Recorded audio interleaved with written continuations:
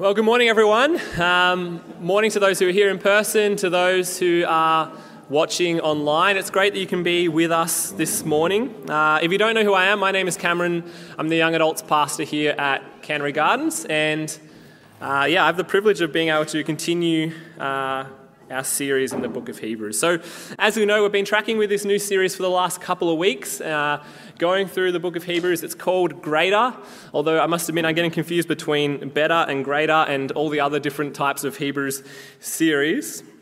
Just as a refresher to those who maybe haven't been tracking as closely, we know that this particular letter was written by someone who was very steeped in Jewish background and understanding. It's the most complex letter in terms of language. It's the letter they never let us look at in Greek class at school because it was just too difficult. We know for that reason it was probably written to a Jewish audience, maybe some God-fearing Gentiles who had kind of joined into that community as well.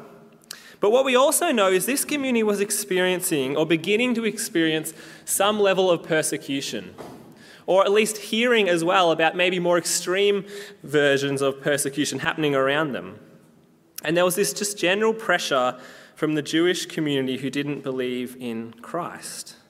Now, why is it important to know these things? Because it gives us the context around the passages that we're looking at. It helps us to realize that in this particular church, there was a temptation to turn back. There was a temptation to turn back to what was familiar to them, what was more comfortable for them, what the culture around them said was better than what they were looking at.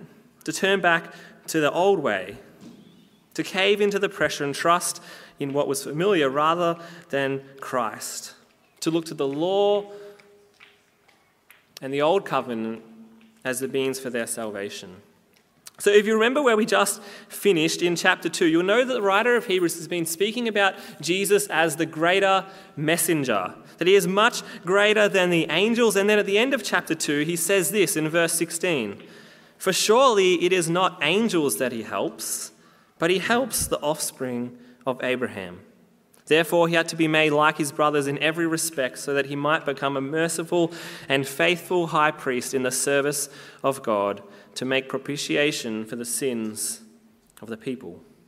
So you see here that the writer is drawing this Jewish audience's attention to Abraham and how Christ helps the offspring of Abraham and not the angels. And so we shouldn't be surprised where the writer moves in our next chapter. If you're going to think the next person of significance to a Jewish audience, it's Moses. In fact, you couldn't get anyone more significant than Moses. And so in today's passage, really the temptation that to turn back is going to come to the forefront. And we're going to see this writer warning these Christians not to turn back, not to give up, to keep looking to Christ, and to know that giving up on him is giving up on true rest. And so why don't we open our Bibles to Hebrews chapter 3. I really encourage you to have God's word with you, whether you're listening online or here this morning. Open God's word. You need to have it before you as we look at it together and see what it has to say to us. Before we do that, why don't we pray? O Lord, gracious God, giver of rest to our souls, help us this day to once again rest in you. Lord, we pray that you'll expose our restlessness, the ways that we are running to things other than you, that you help us to see what those things are. Help us to examine ourselves, to know where we stand. And we pray, Lord, as we see in this passage, that your word will penetrate our hearts and will be alive and active in us today. In Jesus' name, amen. Well, I'm sure many of you, like me, have been enjoying watching the Olympics. A little too much, maybe, I confess. But I actually love the Olympics. And one of the things I love about the Olympics is just how much hard work they put into trying to achieve their goal. It's just amazing to think that the difference between first and last spot sometimes is like this much. And the only difference there is just that hard work that they've put in time and time and time and time again. And seeing them finally win that gold medal and just seeing them, they've done it. They've got to where they wanted to get to. They've done all that they can and they're able to rest in that. And I wonder as I reflect upon the Olympics, whether we have a similar sort of attitude about our Christian lives. Whether we take our Christian lives as serious as Olympians take their pursuit of a gold medal. Whether we have that hard-working mentality. We read about it in the other parts of the Bible. We're compared to farmers and athletes. But do we have that same mentality? To strive and to work towards our goal? Well, today's passage is going to highlight that. It's going to be calling these Hebrew Christians to not give up, to strive, to keep going, to not turn back. So why don't we read this chapter, beginning at verse 1 of chapter 3, and see what it has to say for us. Hebrews chapter 3, verse 1. Therefore, holy brothers, you who share in a heavenly calling, consider Jesus, the apostle and high priest of our confession, who was faithful to him who appointed him, just as Moses also was faithful in all God's house. For Jesus has been counted worthy of more glory than Moses, as much more glory as the builder of a house has more honor than the house itself. For every house is built by someone, but the builder of all things is God. Now Moses was faithful in all God's house as a servant to testify to the things that were to be spoken later, but Christ is faithful over God's house as a son. And we are his house if indeed we hold fast our confidence and our boasting in our hope. So we see here at the very beginning of this chapter, the writer of this book is trying to get these Hebrews to focus on Christ, to get their eyes on Jesus. And he does this, as we said, through comparing Jesus to Moses, who, once again, was probably the most significant figure to these people. And so he compares. And we see in this text that Jesus is greater than Moses in three ways. He's more faithful, he's worthy of more glory, and he has a greater position. Now, it's worth reflecting on this for a short time because it starts off in verse 2 with saying that Jesus was faithful to the God that appointed him, just as Moses was also faithful in God's house. But later in this chapter, in verse 16, we're going to see that all those who were led by Moses, despite him being faithful, they didn't enter the promised land. None of them that he led entered the promised land. In fact, all those who came out of Egypt, they failed to be led by Moses into God's rest. But more than that, if you flick with me to Numbers 22, I think it's important that we see this because, again, the Hebrew writers, they would have had these context in their mind. Numbers 22 says this, "And the glory of the Lord appeared to them.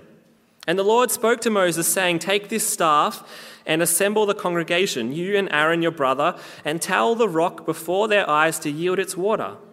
So you shall bring water out of the rock for them and give drink to the congregation and their cattle.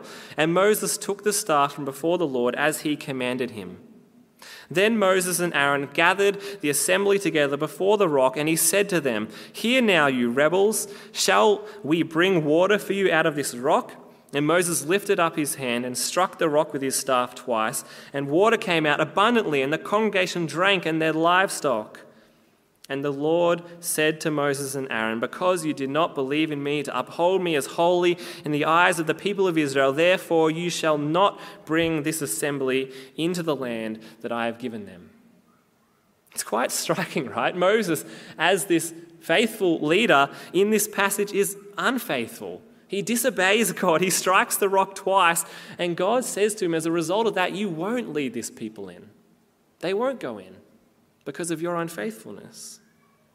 But it's even more significant than that. Just a few pages later in Numbers 27, in verse 12, it says this, "The Lord said to Moses, Go up into this mountain of Abarim and see the land that I have given to the people of Israel. When you have seen it, you also shall be gathered to your people as your brother Aaron was, because you rebelled against my word in the wilderness of Zin, when the congregation quarreled, failing to uphold me as holy at the waters before their eyes. These are the waters of Meribah of Kadesh in the wilderness of Zin. Moses spoke to the Lord, saying, Let the Lord, the God of the spirits of all flesh, appoint a man over the congregation who shall go out before them and come in before them, who shall lead them out and bring them in, that the congregation of the Lord may not be as sheep that have no shepherd.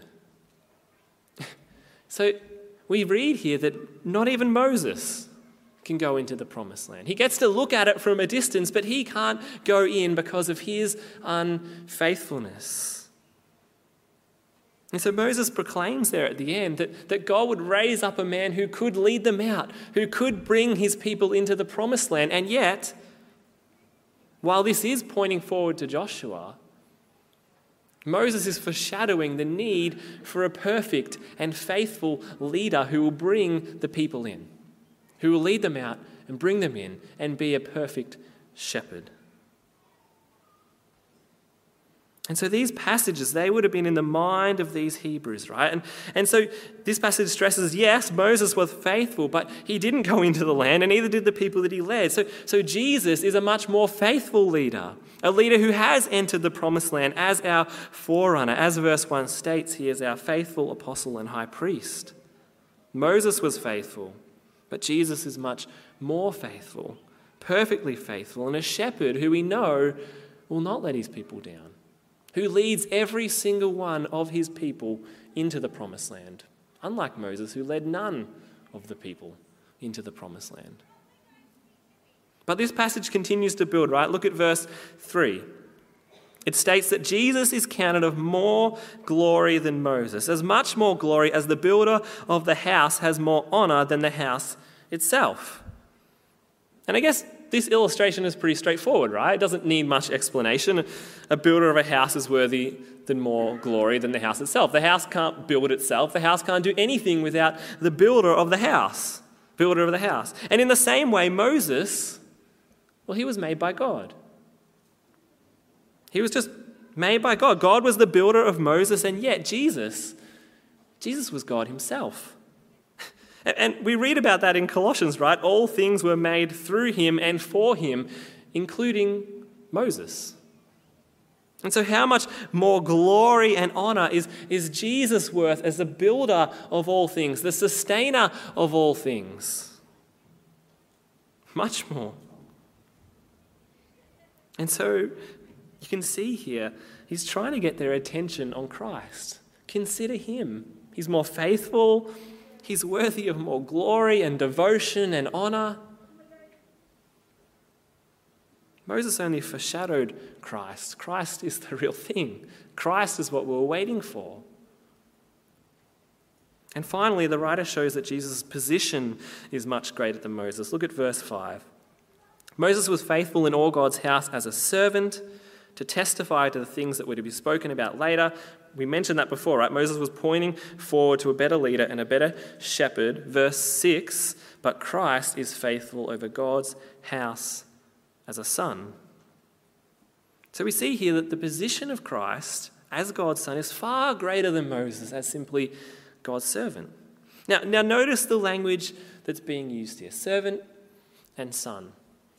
Not only does this language show the differing positions, that Moses as a servant in the house of God had no rights over that house, but God as the son really is the heir of that house, the one who is over the people of God. But I think it also denotes the different covenants that they're bringing in. You see, it's through the new covenant that we too are ushered in to be sons of the living God, sons and daughters of the living God. Whereas the old covenant kept them at a distance, to be servants. Jesus alludes to this in John 15:15, where he states that he no longer calls them servants, but friends. Jesus, as the Son of God, has a greater position than Moses, but he also ushers in a covenant where we too will have a greater position. We will be called sons and daughters. So this is what the writer of Hebrews is trying to do. He wants these Hebrews to Christians to consider Christ, to see that he is more faithful. He is worthy of more glory and devotion and honor. And he has a greater title. He's the Son of God who's existed for all eternity. And so why would they turn back? Why would they turn back? And so you can see this would have been a challenge to them. This community clearly would have been putting Moses on a pedestal, right? There was no one greater than Moses. And they were considering turning back to him and the covenant that he brought in. But they need to keep looking to Christ. They must keep looking to Christ. And you see the urgency of this and the importance of this in the following verse, right? Look at verse 6. It brings out one of the big themes of the book of Hebrews as a whole. And we are his house if we hold fast our confidence and our boasting in our hope.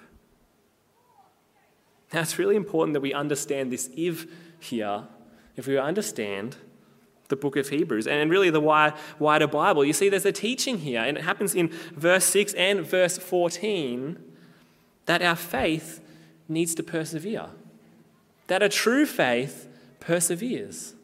It's a teaching right throughout the Bible. You see it in the seeds illustration of Jesus, that some seeds sprung up, but then it didn't develop. It produced thorns and thistles.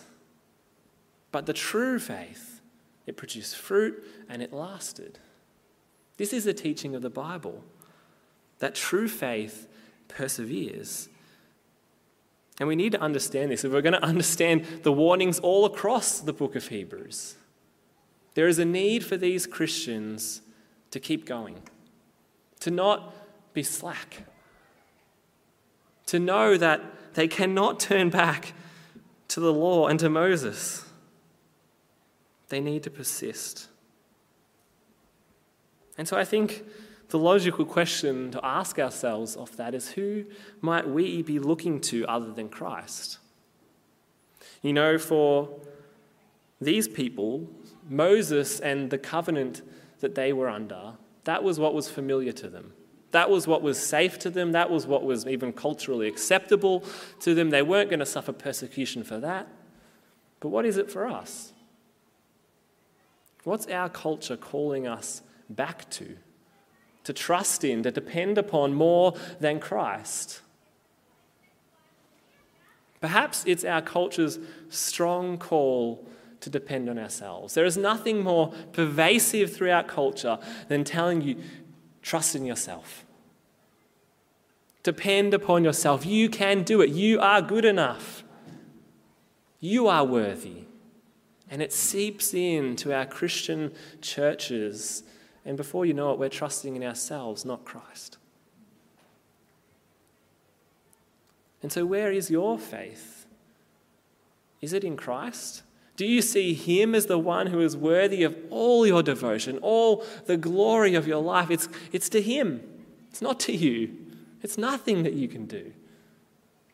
We must look to Christ and we must persevere in that looking to Christ. We're called to persevere, to stay focused on him. And so that's what really our first point is here, to consider Christ, to consider who he is, to consider our devotion to him, our love for him, that we persevere in looking to him. But this passage continues to build from that point. And it continues to build on this theme of perseverance and not turning back. Look at verse 7. Therefore, as the Holy Spirit says, today, if you hear his voice, do not harden your hearts as in the rebellion, on the day of testing in the wilderness, where your fathers put me to the test and saw my works for 40 years. Therefore, I was provoked with that generation and said, they always go astray in their hearts. They have not known my ways. As I saw in my wrath, they shall not enter my rest. Take care, brothers, lest there be in any of you an evil, unbelieving heart leading you to fall away from the living God, but exhort one another every day as long as it is called today, that none of you may be hardened by the deceitfulness of sin. For we have come to share in Christ, if indeed we hold our original confidence firm to the end. As it is said, today, if you hear his voice, do not harden your hearts as in the rebellion. For who were those who heard and yet rebelled? Was it not all those who left Egypt led by Moses? And with whom was he provoked for 40 years? Was it not with those who sinned and whose bodies fell in the wilderness? And to whom did he swear that they would not enter his rest, but to those who were disobedient? So we see that they were unable to enter because of unbelief. It's a striking passage, is it not? And so we see this all-important therefore at the beginning of verse 7. So because there is a need for us to persevere, that our faith needs to keep going, we need to be aware of our hearts. We need to be aware of our hearts. To not harden our hearts as in the rebellion. Again, notice how the writer here is getting their attention to stories they would be familiar with. They're looking back. He quotes from Psalm 95 here that refers back to a time when the people were rescued out of Egypt and yet they did not obey. And we saw that in our Exodus series, did we not? That they just constantly disobeyed God. They grumbled against him. They grumbled against one another. They made idols. They wished that they were back in Egypt, and most of the time they lived like they were still in Egypt. That's what they did. And as a result of that, we read in verse 11 that God in his wrath did not allow them to enter the rest of the promised land. In verse 12, I think this is really a key section. We'll read it again. Verse 12 highlights, "Take care, brothers, lest there be in any of you an evil, unbelieving heart leading you to fall away from the living God, but exhort one another every day, as long as it is called today, that none of you may be hardened by the deceitfulness of sin. For we have come to share in Christ, if indeed we hold our original confidence firm to the end." You can see the writer's concern, right, in these words. That he wants them to look at their hearts, to assess whether they too may have the same kind of hardened and unbelieving heart that the Israelites in the wilderness did. You see, he's concerned that their desire to turn back to the old covenant is actually revealing that they have an unbelieving heart that is being hardened by sin, that will lead them to fall away, to turn their backs on Christ. This is a serious text. And so we see in this text a call to self-examination. But it's worth noting a couple of things here. It's worth noting that this text isn't saying that a Christian who is saved by God, given the Holy Spirit, that can fall away. But it's saying that someone who is in this community that he's writing to, who may be participating in the life of the church, hearing the things of God, that they may actually have the same kind of evil and unbelieving heart in them, leading them to walk away from Christ and prove that they never were really saved in the first place. And we'll see more proof of this later, that this is who it's addressed to. But the point is that these believers, all of them, need to be on guard. There is a need to perseverance. That they need to exhort one another, that none of them may be hardened by the deceitfulness of sin. Because we need to persevere in our faith. That we will share in Christ if indeed we hold our original confidence. That means our original confidence in Christ, not in Moses, not in the law, not in something else, to the end. The writer is stressing to them that their confidence must be in Christ, not something else. They cannot turn back lest they reveal that they have the same evil, unbelieving heart, which verse 19 makes clear, that just as the Israelites didn't enter because of their unbelief into the promised land of God, so we too will not enter if we turn back, if we have unbelief. So what are we to take from this? Well, this passage is a clear warning to us to not be hardened by the deceitfulness of sin. To examine our hearts, to see whether this same kind of unbelieving heart may be in us. Now, just a note on this. This passage is clearly meant as a wake-up call to all of the Christians he's writing to cause them to go, hey, we need to stay focused on Christ. We need to strive for him. We need to be aware of the sin in our lives, to put that to death, because it's dangerous and we need to persevere. But, however, it is specifically directed towards those who are walking in disobedience, who are following the same pattern of life and disobedience that the people in the wilderness were. That's the point, right? And what was that? Well, they were grumbling against God. They were grumbling against one another. They ran after idols. They lived like they were still in Egypt, even though God had brought them out. And so this is a wake-up call. Examine your life. Are you someone either listening online or in this room who is walking in disobedience to God, and you know that you are? Are you living according to the world's ways? You may come to church and be around things of God, but you're walking in disobedience to Him. And this passage calls us to examine ourselves. It warns us to take our faith seriously, because if we're walking in that way, it could reveal that we actually don't have a faith, and it will lead us to fall away from God, that we're being hardened by the deceitfulness of sin. It's a clear warning, a clear call to examine ourselves, a clear call to, if we see that kind of disobedience in our lives, to repent, to turn away, to confess to one another, to turn away from that sin.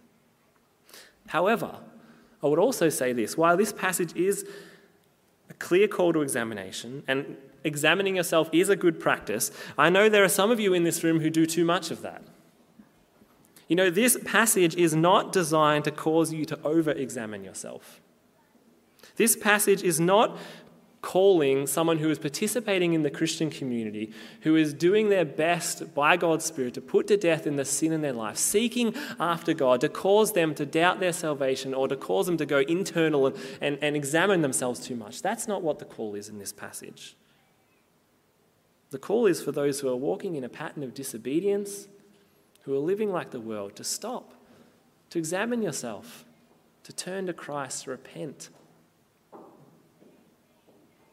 But also note what the solution is. I think this is really worth emphasizing. Of all the things the writer could say here, to stop the hardening of our hearts, to be aware of the deceitfulness of sin, what does he say?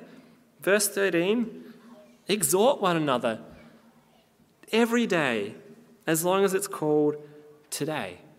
I love that. I love that that's the application here.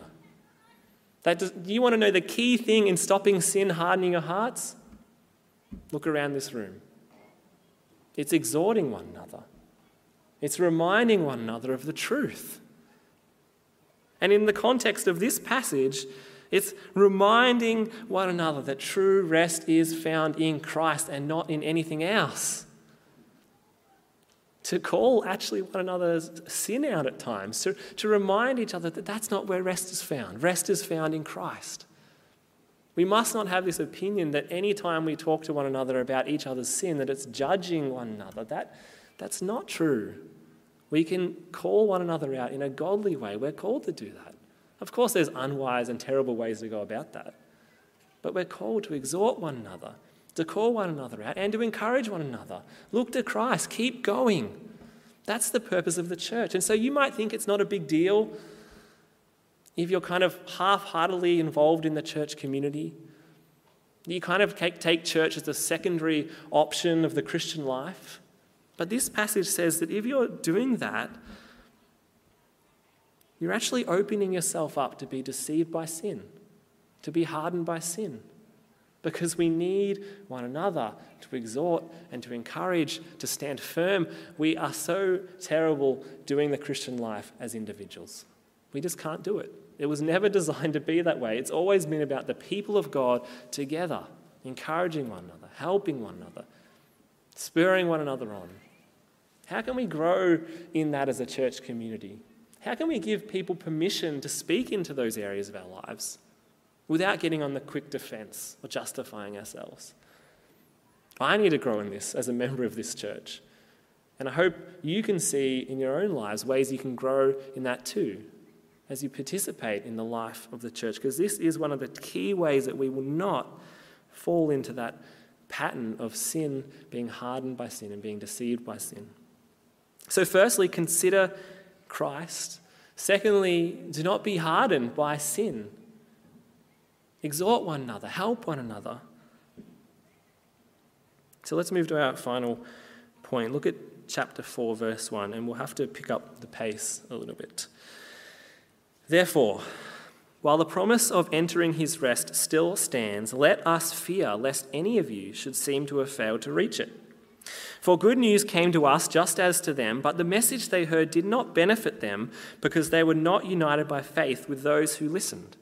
For we who have believed enter that rest, as he said, as he has said, as I swore in my wrath, they shall not enter my rest. So see here that the writer is re-emphasizing stuff we've already said, right? He once again commands them to fear that any of them seem to have not entered that rest. But also notice his example here, because this is key to knowing who the intended audience is. Look at his example. He says in verse 2 that the good news came to the Israelites in the wilderness in the same way that it came to the Hebrews. So the good news in the Israelites that they would be delivered into the promised land, a place of rest, it came to them as it comes to us that God will deliver us. But it makes clear, and this is key, that it did not benefit them because they were not united by faith with those who listened. So that makes it clear that the Israelites in the wilderness, they never believed in God's saving promise. And in the same way, they were never united by faith, right? And so this is the same thing that he's trying to be aware of, that there are people who could also not really believe, who are not united by faith, who have not listened to the good news and accepted the good news of Christ. It's not talking to Christians who have. But we should all be beware lest that same heart be among us and displayed in our disobedience. So let's keep going. Second half of verse 3. Although his works were finished from the foundation of the world, for he has spoken somewhere of the seventh day in this way, and God rested on the seventh day from all his works. And again, in this passage, he has said, they shall not enter my rest. So now, it's easy to lose your way in this section because it gets a little bit confusing, but the writer is trying to show that even though God swore that the Israelites would not enter his rest, that there actually has been a rest that has existed before the promise to Israel, right? So way back, he quotes from Genesis.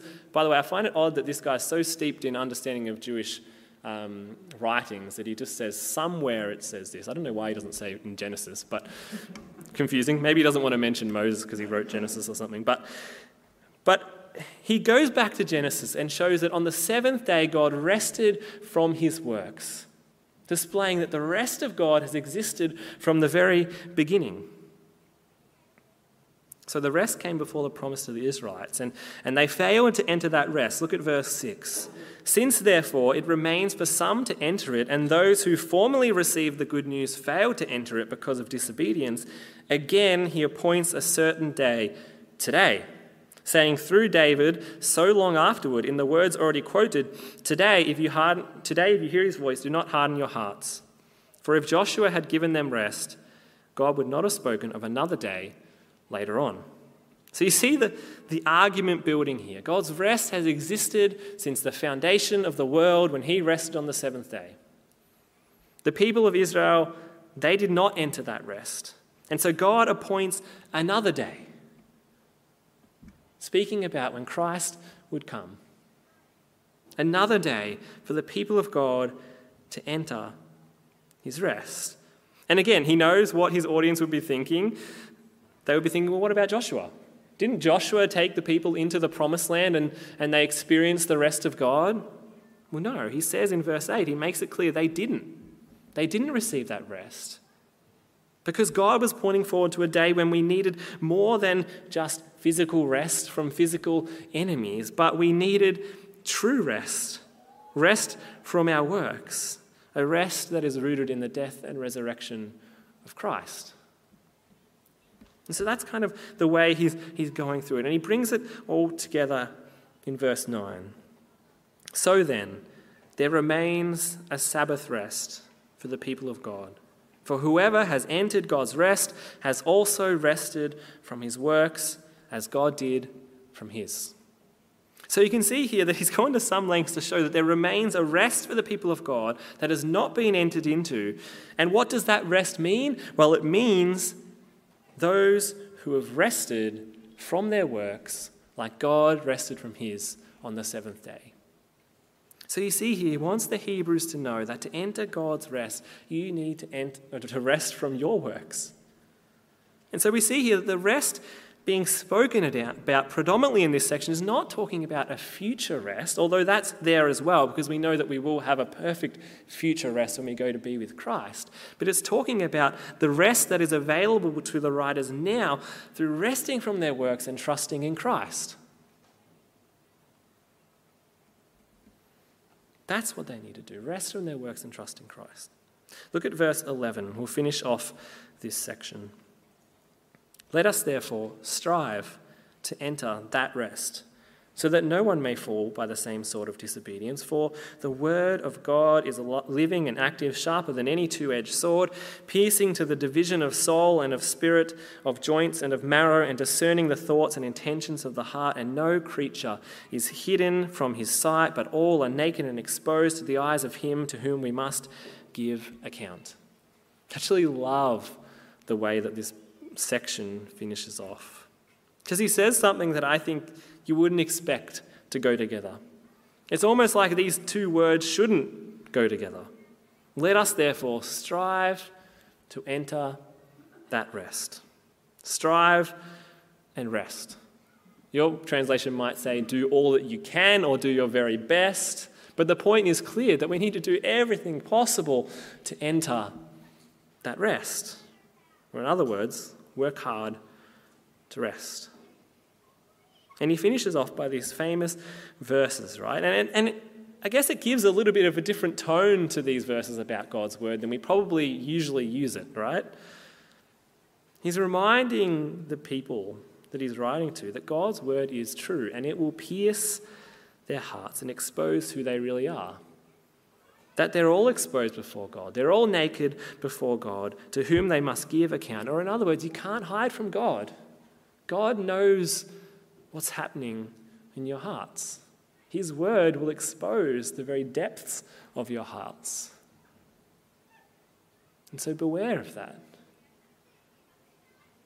And so that really brings us to our final point. First was to consider Christ. Second, we looked at the negative command to not be hardened by sin. And now we get the positive command to strive to enter God's rest.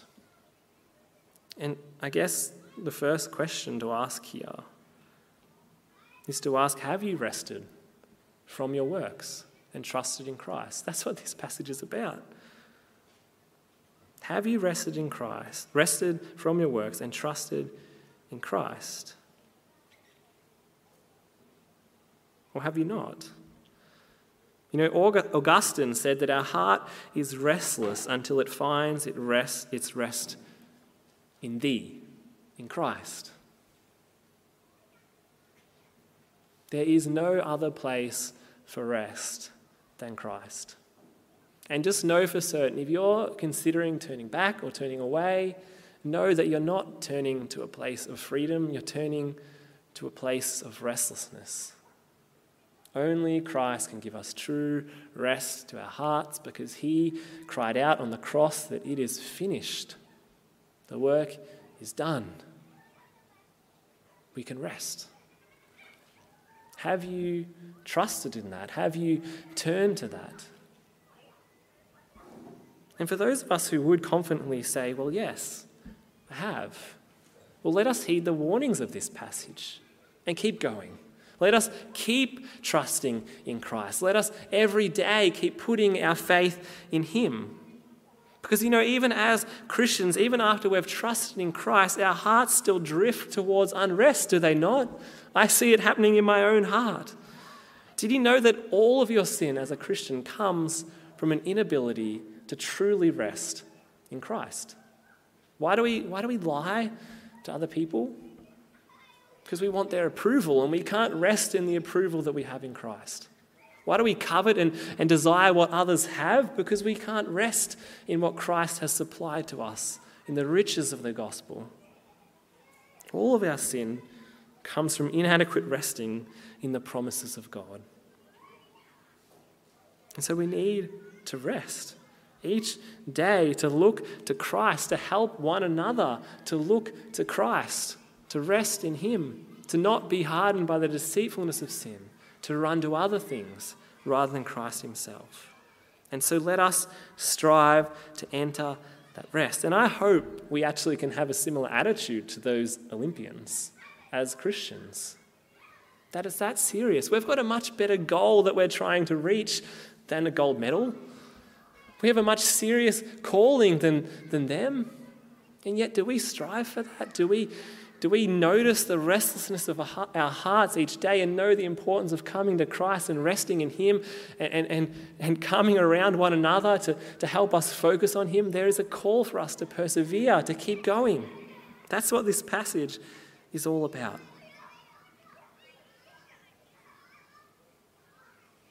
So we need to look to Christ, to remind ourselves of His work, of what He has done for us, to be aware of our tendency to sin, to deceive ourselves, and to encourage and exhort one another to stay focused on Christ until one day we enter the fulfillment of that rest when Christ comes. Why don't we pray? Father, I think reading these passages are good for us because they remind us that we need to stay focused on You. They remind us that our hearts are fickle still, even as believers, that we have a temptation to turn back.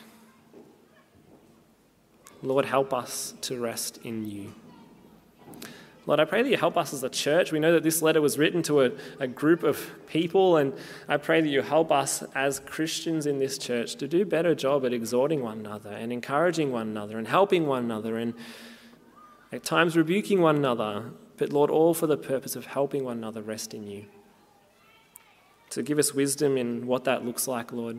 Help us to do that in love. I pray, Lord, that You'll continue to expose our hearts through Your word where we're actually not resting in You. We all have areas of our life where we struggle to rest. Expose that and help us to once again rest in You. And so, Lord Jesus, we thank You. We thank You that You have granted a true rest for Your people. We thank You that You are a better leader than Moses, more faithful, that You have already entered the promise of rest through Your resurrection, and You promise that all of Your people, that You have secured that place for them. So help us to have full confidence in who You are and what You've done for us. In Jesus' name we pray. Amen.